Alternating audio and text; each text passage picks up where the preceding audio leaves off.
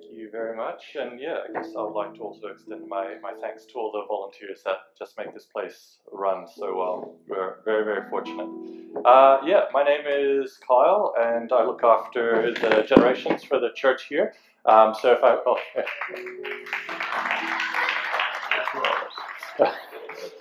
It's like the most encouraging hecklers over here. It's good.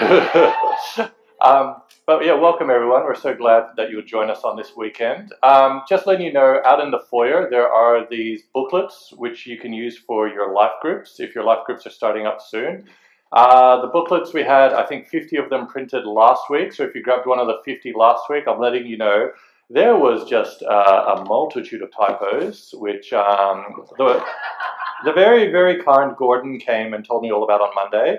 And when he started opening the first couple pages, I was like, okay, there's one or two. And then as he kept on going and pointing out typos on every page, I was like, okay, there's a few. So if you've got one of those 50, those are collector's items. Do not share them with people who can read and know grammar because they'll be disgusted. But we now have relatively typo-free ones out in the foyer. And then also, yes, and also if you downloaded last week's one as well, you also have a collector's item. The new one online should be somewhat typo-free. But welcome everyone, we're very, very glad to have you here. As you are, I'm sure, aware, we are in our More Than Able series. This is the second week of the More Than Able. I spoke last week, and the week before actually. They said I have to keep doing it until I get it right. So, sorry guys, have you ever seen the movie Whiplash? This is me learning to play the drums. But we're continuing our theme of More Than Able, and we're into our second week, and there'll be 4 weeks all up, and this is sort of setting us up for the year. Our theme for the year is More Than Able, but it fits right within our vision of our church, which is to build disciples who represent Jesus to everyone, everywhere, with everything. And so this theme isn't derailing our vision, it is actually just adding juice to the vision, and so we're quite excited about that.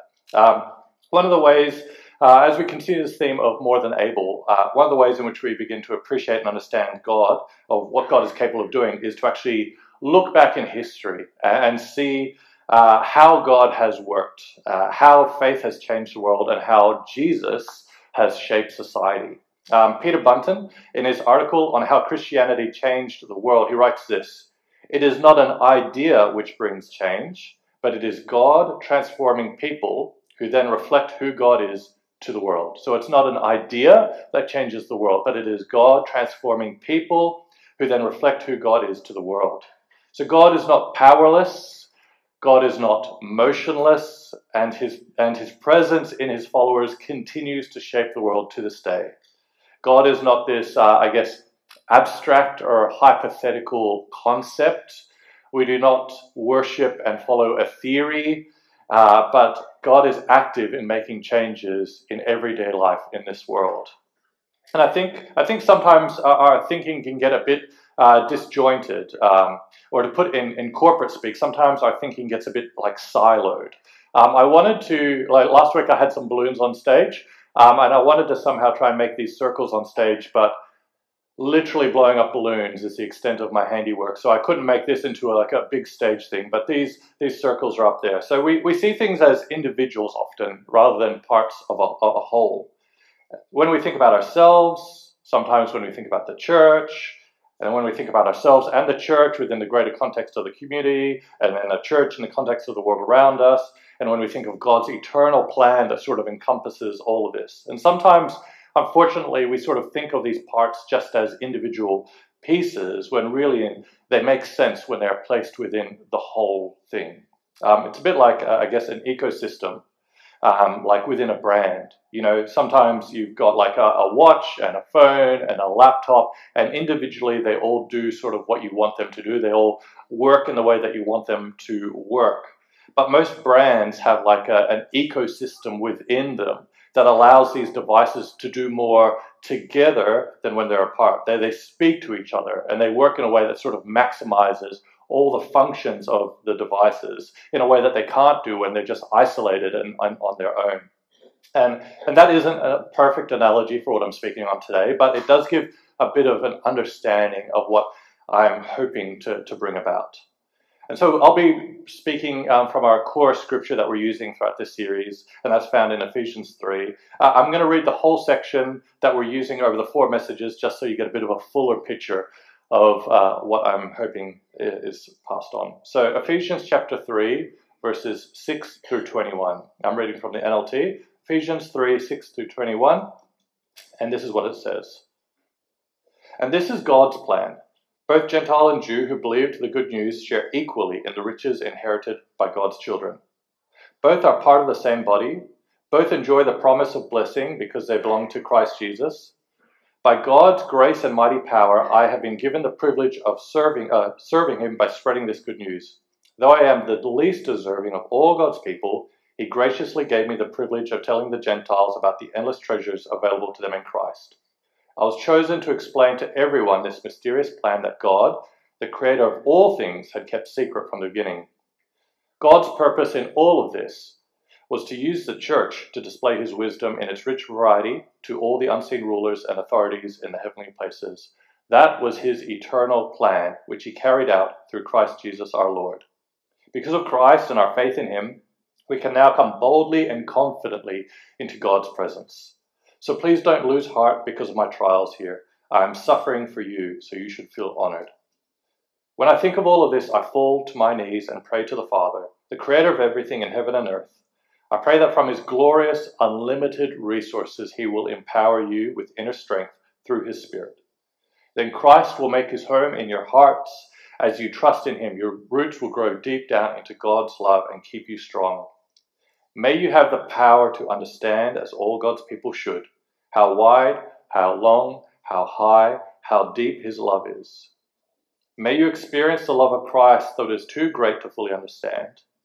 Then you will be made complete with all the fullness of life and power that comes from God.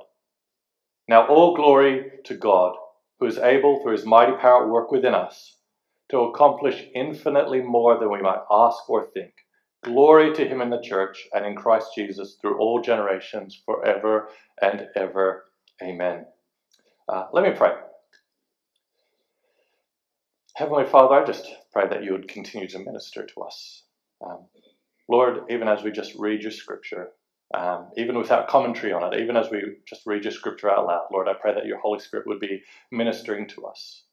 Lord, I pray that you would be using the worship and the communal time together and the message and just your Holy Spirit tapping on our hearts to make us more like you, to make us into image bearers and people that proclaim the good news of Jesus. So Lord, I pray that we would have ears to hear, that we would have hearts that are willing to change as we listen to your word. Amen. Amen. So the first thing that I would like to dig in here specifically and is this question of why would we believe that God is more than able to use us? Again, we're going through this theme of more than able, and I guess it begs the question of why would we believe that God is more than able to use us or you? Again, our theme is more than able, and this is a 4-part series, and I'm introducing this theme by spending some time looking at why we would actually believe that God is more than able. And if we believe that God is more than able, what are the implications then for us and for our church? Last week I spoke about that we have a reason to actually believe in the capabilities of God. And today I want to talk about the fact that we have a reason to believe that God is able, more than able to use us as individuals and more than able to use us as a church. And so I've got this question. Why would we believe that God is more than able to use us? I think we get a glimpse of what God is wanting to do in verses 19 and 20, and they read this. May you experience the love of Christ that is too great to understand fully, then you will be made complete with all the fullness of life and power that comes from God. Now, all glory to God, who is able to do through his mighty power at work within us, to accomplish infinitely more than we might ask or think. You'll be made complete. You'll have fullness of life, powerful work within us. That is God working in us. And last week I spoke about how God is the only one capable of bringing us back from our brokenness and incompleteness. And I wonder if we believe that God is capable of empowering us and bringing us back from brokenness and making us complete and whole, then I wonder if we are also willing to take the next logical step and believe that God can make us into something that is usable in his eternal plan. Think of that outer ring of circles. That eternal plan covers everything. I wonder if we think that, hey, God can heal me and redeem me, but more than that, God can actually use me in his eternal plan. Let's check out a passage from 1 Corinthians. Sorry, there's a few verses in here, but I want to read through all of it. 1 Corinthians 1:18-31. It says this: "The message of the cross is foolish to those who are headed for destruction, but we who are saved, we who are redeemed and healed by God, know that it is the very power of God. As scriptures say, I will destroy the wisdom of the wise and discard the intelligence of the intelligent. So where does this leave the philosophers, the scholars, the world's brilliant debaters? God has made the wisdom of this world look foolish. Since God in his wisdom saw that the world would never know him through human wisdom, he used our foolish preaching." So yes, good news, foolish preaching to save the day, to save those who believe. "It is foolish to the Jews to ask for signs from heaven, and it is foolish to the Greeks who seek human wisdom. So when we preach that Christ is crucified, the Jews are offended and the Gentiles say it's nonsense. But to those called by God to salvation, both Jews and Gentiles, Christ is the power of God and the wisdom of God. This foolish plan of God is wiser than the wisest of human plans, and God's weakness is stronger than the greatest of human strength. Remember, dear brothers and sisters, that few of you were wise in the world's eyes, or powerful or wealthy when God called you. Instead, God chose the things that this world considers foolish in order to shame those who think they are wise. He chose things that are powerless to shame those who are powerful. God chose things despised by this world, things counted as nothing, and used them to bring to nothing what the world considers important. As a result, no one can ever boast in the presence of God. God has united you with Christ. For our benefit, God made him to be wisdom itself. Christ made us right with God. Christ made us pure and holy. Christ freed us from our sin. Therefore, as the scriptures say, if you want to boast, boast only about the Lord." And so this passage in 1 Corinthians is written by Paul, and Paul wrote a large majority of the Bible. And this passage that I just read out, it speaks of weak things. It speaks of small things. It speaks of broken things. It speaks of foolish things. It says all of these things will be used to bring salvation to the world. And so most of you who have grown up in church, that have gone to like kids' church and Sunday school and all those things are aware, you're familiar of who the Apostle Paul is, formerly known as Saul. But I want to give you a little rundown of Paul's conversion story, just to give you a picture of what God is capable of doing. So Paul, this is the earliest photograph of Paul. He's a high-level, that's a joke. He's a high-level religious leader.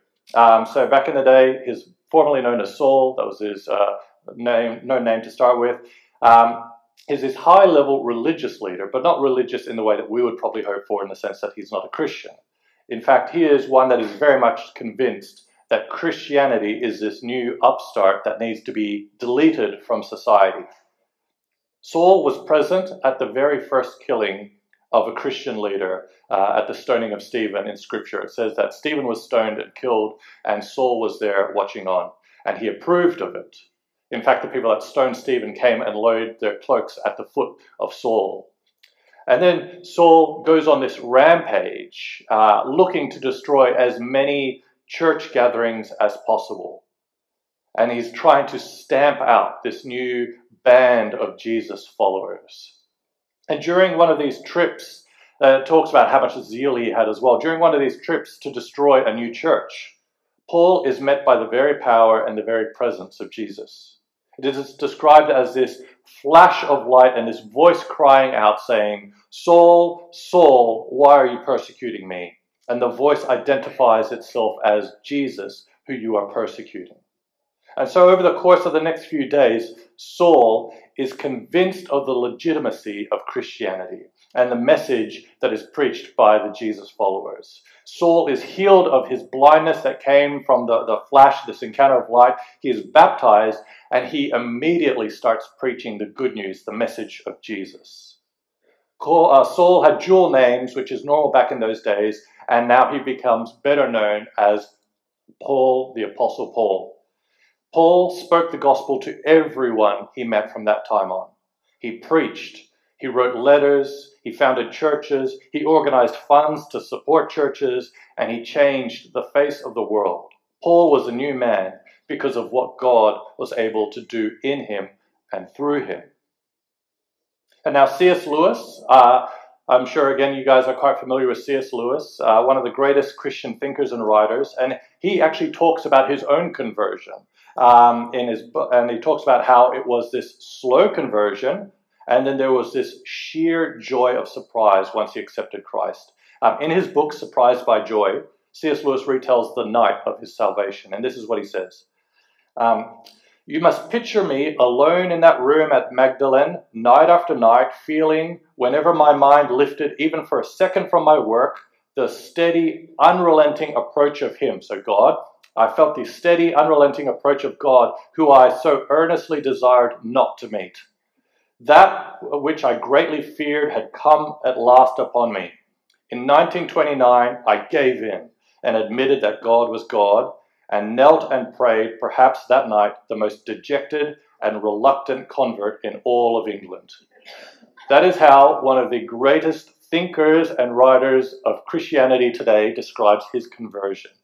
C.S. Lewis goes on to say in his book that as an atheist, so someone who does not believe in God, as an atheist, you have to guard your belief, you have to guard your atheism very carefully. If you do not believe in God, you need to be very careful about what you read, how closely you look at creation, at art, at beauty, the gift of joy, life, the encounters you have with other people. He says, a young man who desires to remain a sound atheist cannot be too careful of his reading. There are traps everywhere, Bibles laid open, millions of surprises. God is, if I may say it, very unscrupulous. I tell this story of C.S. Lewis because it is a story of a man who did not want to be known as a follower of Jesus. But God chased him down with an overwhelming joy and an overwhelming love. And the result of this is a person who is empowered by God to become one of the most influential thinkers and writers of the last few hundred years. And anyone who has done Alpha, as we talked about earlier in the announcements, anyone who does the Alpha or knows about Alpha knows of Nicky Gumbel, the man who created Alpha. So Nicky was studying to be a lawyer, I think in England at the time, and he himself was a avowed atheist. Like he was an ardent, very outspoken atheist. And he thought, hey, I'm a lawyer, and lawyers need to do their research when they're presenting arguments, so he should do a bit of reading of the Bible to make himself familiar with the very thing that he was very excited to prove wrong. Big mistake, as C.S. Lewis said, there's traps everywhere. And so, as he read through the New Testament, this is how he describes it. I was enthralled. It was as if I found what I had been looking for my whole life. So Nicky Gumbel goes on to create what is arguably the most successful evangelism tool in recent years. So Alpha runs in 169 different countries. There's over 100 different languages that it's produced in. There's been over 20 million participants worldwide. God desires to use people to share the good news of Jesus. And we can come up with all the right reasons as to why we are not the right person, or why it's not the right time, or why it's not going to work, or whatever sort of thing you want to insert into that space. But at the end of the day, if we look back at the stories from history, we see God transforming lives of every single type of person possible. There is no one who is too far from God, too far from his grasp that God cannot transform, that God cannot empower with his Holy Spirit for us to do a great work in the kingdom. Like you think that you've done bad things, you think that your family member or your friend or your colleague is too despicable, too into the life of sin to be rescued by God. Well, what about going around killing Christians? Are your colleagues going around killing Christians? I hope not. My colleagues aren't, which is great for me. I figure if God can reach into the Apostle Paul's heart and restore it, then God is more than able to do that for the person that you're thinking of. You think maybe you're too emotionally or intellectually walled off to be reached by God. More emotions than an old man who describes himself as the most dejected and reluctant convert in all of England. More intellectually walled off than a lawyer reading through the Bible for the purposes of debunking it.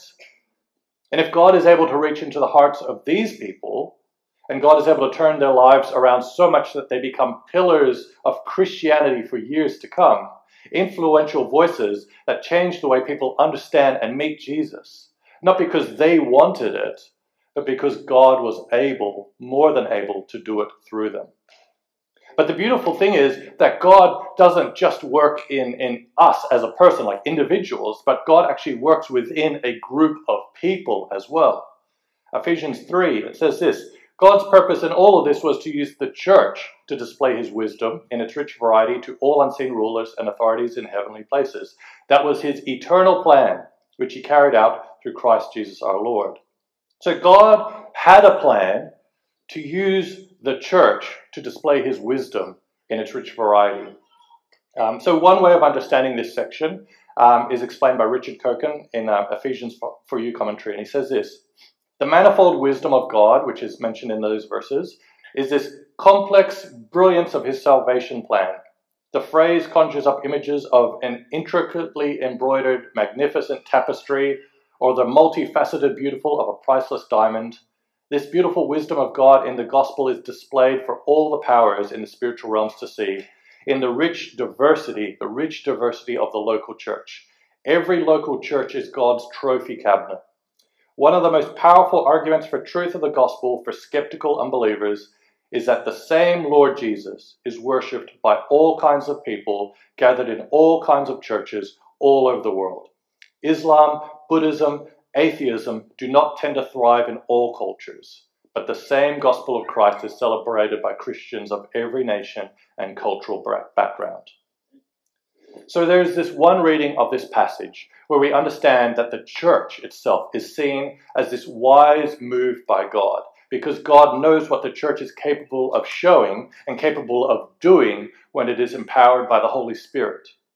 The church proves that God knows better than worldly wisdom, because the church, in spite of all the reasons why it shouldn't work, works. People are just too different. Ages don't mix. Races don't mix. Tax brackets don't mix. People don't want to give up precious time on weekends to speak to their imaginary friend. You know, you need to have a product to sell, otherwise your organization is going to fail. But strangely enough, the church is able to overcome these differences, these barriers, these problems in every single culture around the world and every country around the world, time and time again. And why is that? It is because God is more than able to use broken people who rely on God and trust in God. And when these broken people gather together, God is able to do through them the things that we think is never possible. God is able to show his own character through us. We, as a church, show God's character. And then there's another way to understand these verses, and that is by understanding wisdom in the form of Jesus. So in 1 Corinthians chapter 1, it says this: but those who called by God to salvation, both Jews and Gentiles, Christ is the power of God and the wisdom of God. This foolish plan of God is wiser than the wisest of humans' plans, and God's weakness is stronger than the greatest of human strength. So wisdom is also Jesus himself. And the purpose of the church is to display the wisdom of God.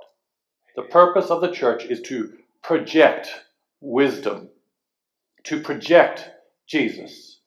So think of Christmas time just last year, when we had those videos of people singing Christmas carols. We had videos of the kids' church telling like the nativity story, and we projected those videos onto the walls of the church. That is what the church is made to do, to project Jesus so that anyone who encounters the gathered body of believers encounters the story of Jesus. We are meant to project Jesus. And God is more than capable and more than able to use this body to represent his Son. So I want you guys to take a moment just to think about this. God the Father views it as a good plan for us, the church, to be representatives of his Son. So think about that. I want you to think about this. So any of you who have children, imagine you have a son, a perfect son even, the best boy. And instead of your boy standing up there and representing himself to society, an odd group of people that are chosen to represent your son instead of him to society. Now, you don't really have control over who this odd assortment of people is, because the invitation is open to any and all who accept it. And once they accept it, they get to represent your son. For better or for worse. Does that sound like a good idea? It's a crazy plan. It's like, even with my son's classmates, even with Walt's classmates, I hope they don't watch this, but like, seriously, I don't want his reputation being locked in with those group of boys. Like, I've seen them at school drop-off, at school pickup.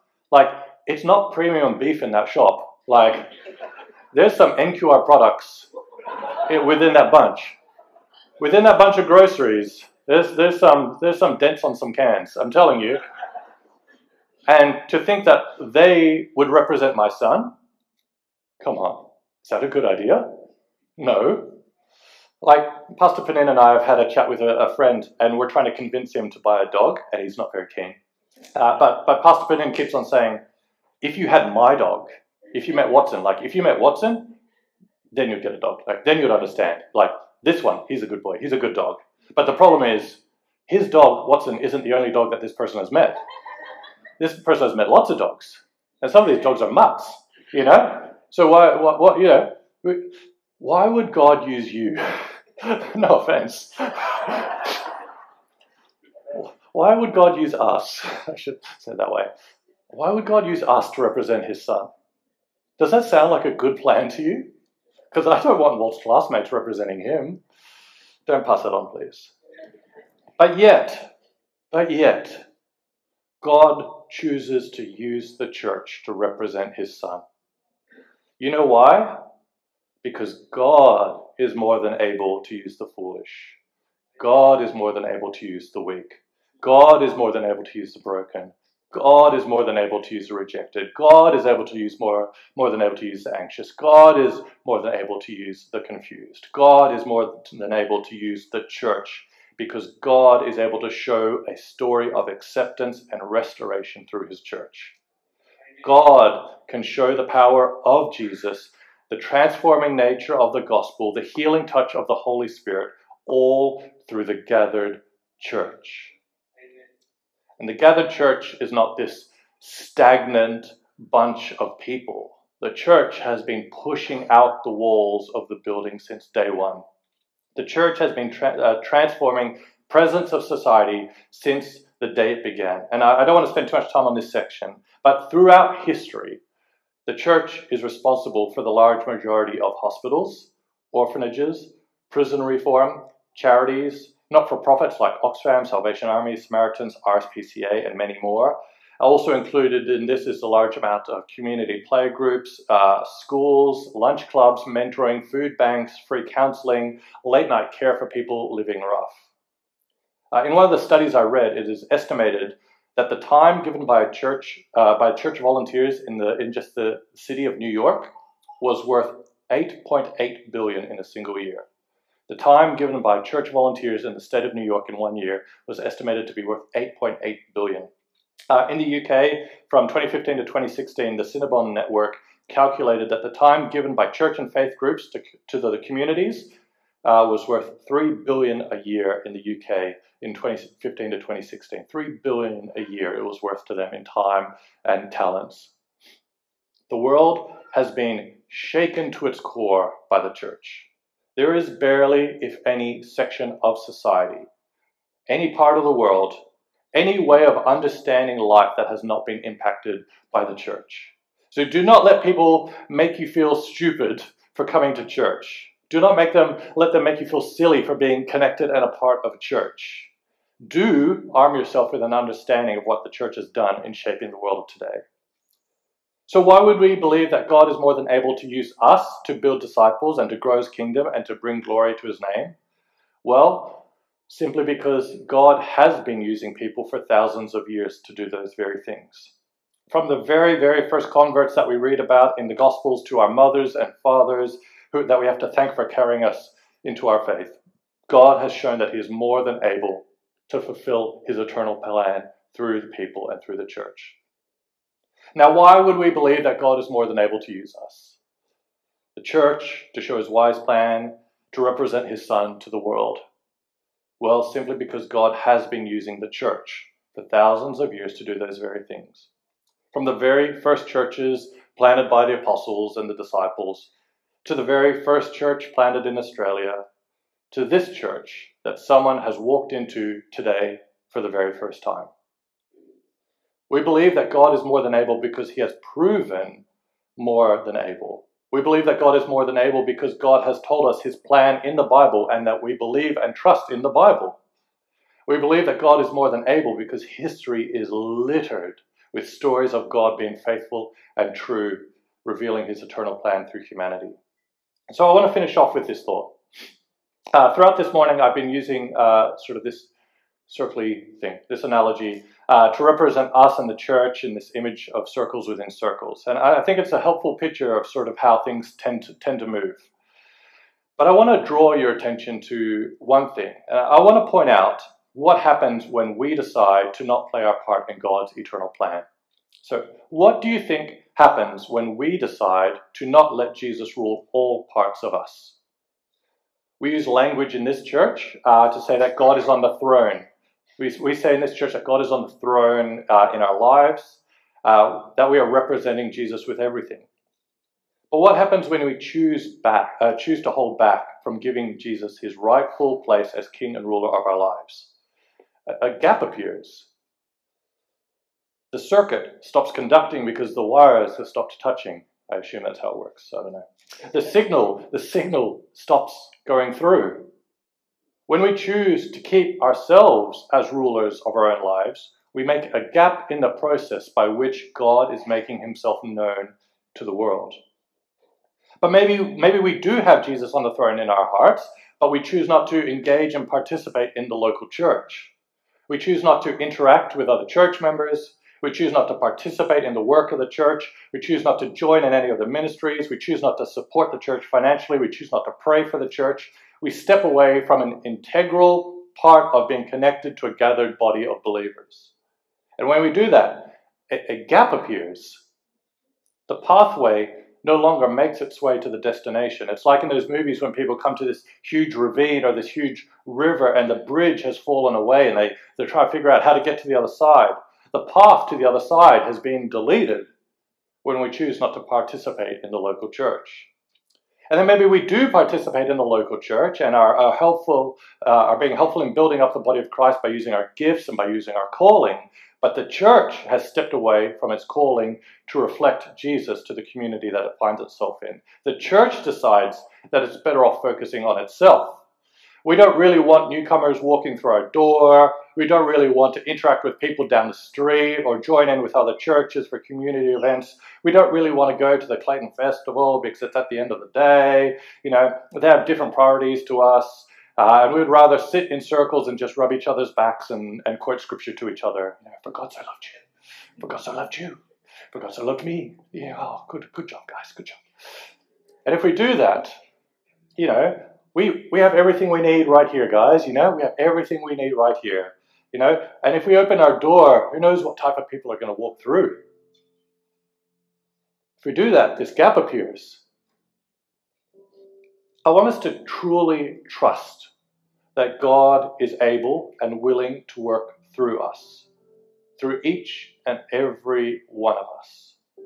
I want us to truly trust and believe that God is willing and able to work through our church, with all its flaws, with all its blemishes. We know our church is not perfect, and guess what? It is never going to be. God wants to use our people. God wants to use our church in his eternal plan. It was his plan from the beginning to use this odd assortment of people to represent his Son. That was his plan from the beginning. The plan that the world thinks is foolish, but God will make wise, because God is more than able to do the work in us. And I don't want us to just believe that. I want us to act on it. I want us to play our part. I want us to play our part in letting God do his mighty work in us, which is what we are going to be talking about in the next few weeks. I want us to play our part in being an active participant in the life of our church. I want us to play our part in being a church that projects the good news of Jesus to the gospel. And again, we're going to be talking about that in the next few weeks. Do not underestimate your role in all of this. Do not underestimate how important it is that you participate in God's eternal plan. You are significant. You are vital. You are designed by God to be more than just a fly on the wall or a bum to warm a seat. You are designed for more than just being here. God made you, and he loves you, and he wants to work through you. So let's trust in God's eternal plan that might seem crazy and foolish to the world, but history has shown that time and time again that God uses people. People like you, people like you, people like you, people like you, to unroll his eternal plan of bringing people to the saving nature of Jesus Christ.